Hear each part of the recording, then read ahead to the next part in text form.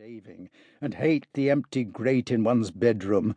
and water freezes in ewers, and you must set the towel upright on its own hardness, and the window panes are frost-whitened, or it is foggy, and the sun sends a dull, brazen beam into one's room. Or, if it is fine, the windows outside are stuck with icicles, or a detestable thaw has begun, and they drip.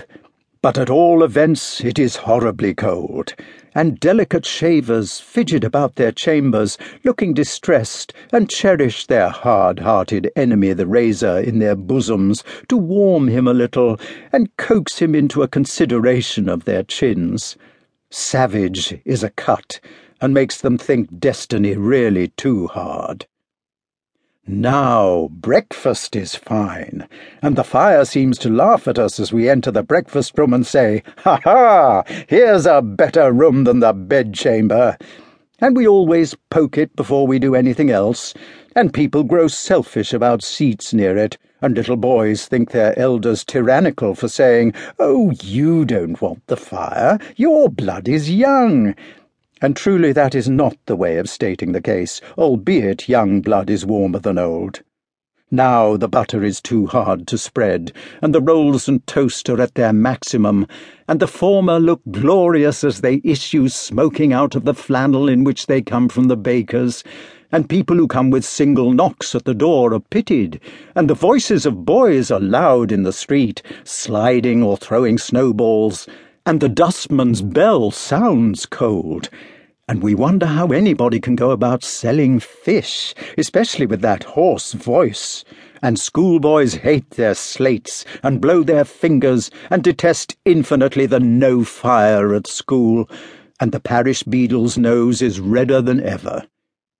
Now sounds in general are dull, and smoke out of chimneys looks warm and rich, and birds are pitied, hopping about for crumbs, and the trees look wiry and cheerless, albeit they are still beautiful to imaginative eyes, especially the evergreens, and the birch with boughs like dishevelled hair. Now mud in roads is stiff, and the kennel ices over, and boys make illegal slides in the pathways, and ashes are strewed before doors, or you crunch the snow as you tread, or kick mud-flakes before you, or are horribly muddy in cities.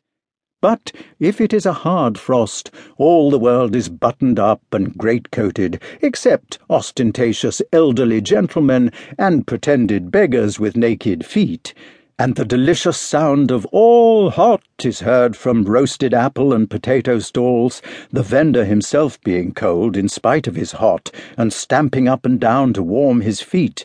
and the little boys are astonished to think how he can eat bread and cold meat for his dinner instead of the smoking apples.